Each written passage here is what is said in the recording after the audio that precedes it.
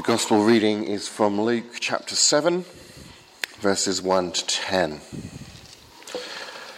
When Jesus had finished saying all this to the people who were listening, he entered Capernaum. There a centurion's servant, whom his master valued highly, was sick and about to die. The centurion heard of Jesus and sent some elders of the Jews to him, asking him to come and heal his servant. When they came to Jesus, they pleaded earnestly with him. "This man deserves to have you do this, because he loves our nation and has built our synagogue." So Jesus went with them. He was not far from the house when the centurion sent friends to say to him, "Lord, don't trouble yourself, for I do not deserve to have you come under my roof. This is why I did not even consider myself worthy to come to you. But say the word, and my servant will be healed. For I myself am a man under authority, with soldiers under me. I tell this one, 'Go,' and he goes, and that one, 'Come,' and he comes. I say to my servant, 'Do this,' and he does it." When Jesus heard this, he was amazed at him and turned to the crowd following him. He said, "I tell you, I have not found such great faith even in Israel." Then the men who had been sent returned to the house and found the servant well. Thanks be to God for his word. Do resume your seats. So a long time ago, in a far-flung corner of the Roman Empire, there was a centurion who commanded soldiers. There was a wealthy government official and a Greek doctor turned historian who connected them by writing about the time Jesus healed the centurion's servant. When we examine Matthew's account of the same incident, we may be puzzled to see him describe the centurion coming to Jesus in person. However, rather than a contradiction between Gospels, this difference results from a typical first-century literary device. The New Testament scholar Craig Blomberg explains that contemporary conventions for writing history and biography usually require standards of precision that people had not even invented, much less begun to follow in the ancient world. It was considered not only appropriate, but also necessary to abridge or abbreviate long accounts, and to be highly selective as to what one narrated. So Matthew removes minor characters to abbreviate his account. After all, scrolls and ink and such are not cheap. Nevertheless, Matthew conforms to the ancient popular way of communicating in which general accuracy is actually preferable to precision. And the text should be evaluated and appreciated in that way. As the theologian Leon Morris comments, Matthew was concerned primarily with the centurion's faith and nationality. To him, the messengers, the go-betweens, were irrelevant, even a distraction. But Luke was interested in the man's character, and specifically in his humility. To him, the messengers were a vital part of the story. So both Matthew and Luke bear accurate witness to the same event. To bear witness is to fulfill your duty to accurately tell what you know about something significant. While only some witnesses have first-hand knowledge of the thing about which they bear witness, all witnesses have knowledge that they share with others. Put another way, some events have such an intrinsic significance to them that to have knowledge of those events is to find oneself under an obligation to bear witness. The novel Night by Holocaust survivor Elie Wiesel contains the phrase, "For the dead and the living, we must bear witness." Or Lawrence Binyon's 1914 poem, For the Fallen, contains the promise that at the going down of the sun and in the morning, we will remember them. Now, not everyone who repeats that solemn phrase in Memorial Day services can remember them as eyewitnesses. But even school children can remember them in the 2-minute silence by reflecting on knowledge gained in history lessons. And our reading today is all about bearing witness. Indeed, Luke opens his gospel by recording that since he has carefully investigated everything from the beginning, he has decided to write an orderly account for you, most excellent Theophilus, so that you may know the steadfastness of the things that you've been taught. Theophilus was a Roman official who'd heard about Jesus and wanted to know more. In response, Luke writes his biography of Jesus and indeed the book of Acts. Now, according to the late atheist Christopher Hitchens, religion just is, quote, a surrender of reason in favour of faith.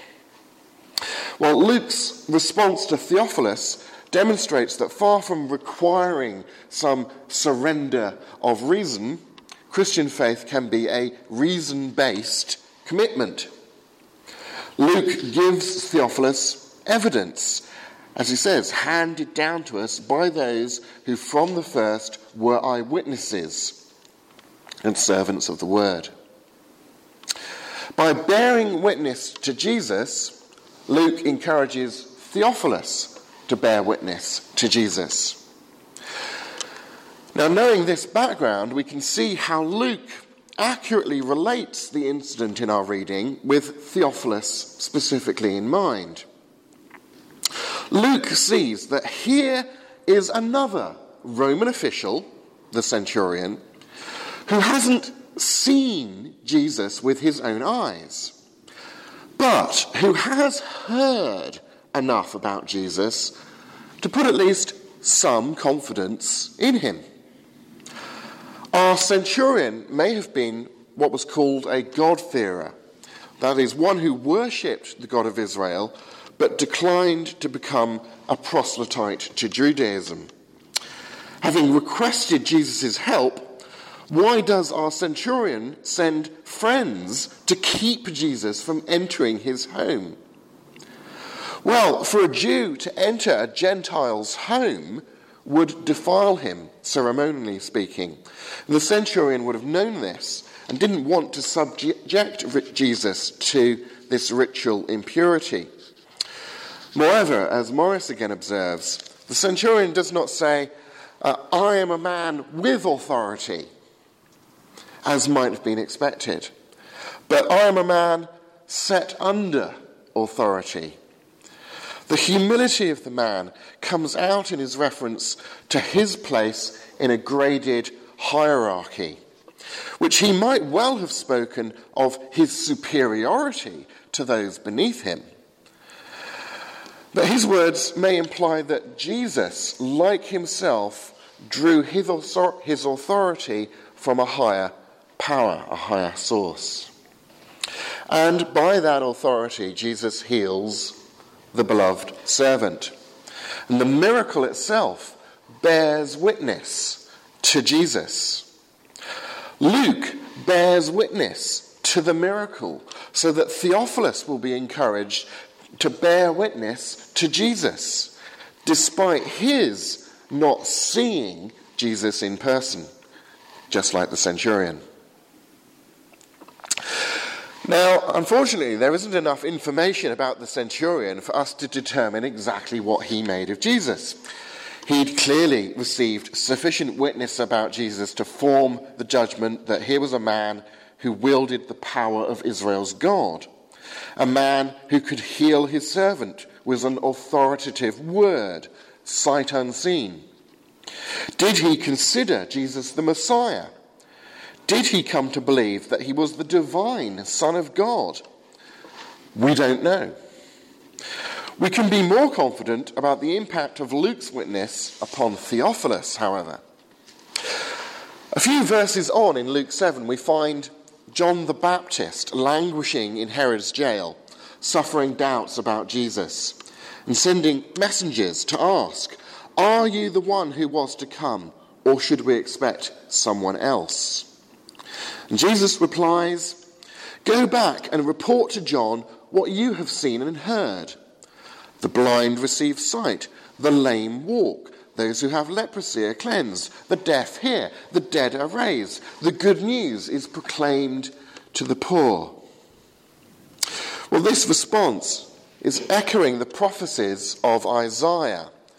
For example, in Isaiah 35, then will the eyes of the blind be opened and the ears of the deaf unstopped. Then will the lame leap like a deer and the mute tongue shout for joy. In other words, Jesus gave John an argument that the scriptures and his miracles bore joint witness to his status. He was arguing, 1, if someone does certain kinds of actions, they are the Messiah. 2, I do exactly those kind of actions. 3, therefore, I am the Messiah. Well, John had proclaimed Jesus Messiah before he'd been put in prison. And in Luke 7:27, Jesus identifies John as the messenger prophesied by Malachi.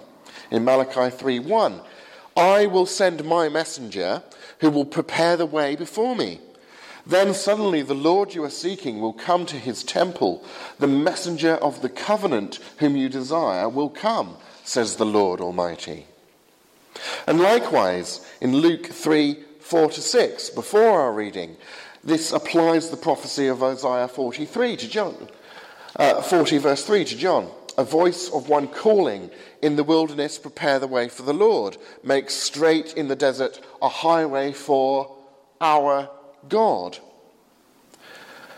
So Luke clearly wants Theophilus to see the entailment of Jesus' argument in response to John. 1, Jesus is the Messiah. 2, the Messiah is God. 3, therefore Jesus is God.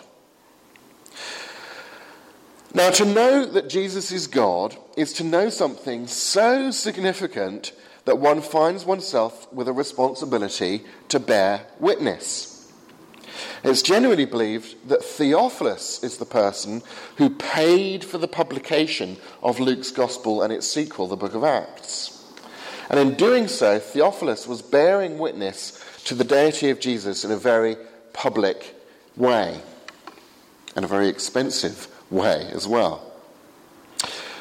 To follow in the footsteps of a first century centurion, doctor, and government official, we too have the privilege of bearing witness to Jesus.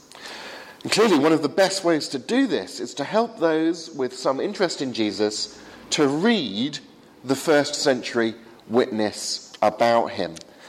And I'm sure we can think of all sorts of creative ways in which we might do that. But for now, let us pray that may the Spirit of Christ give us opportunities to bear witness to him. Amen.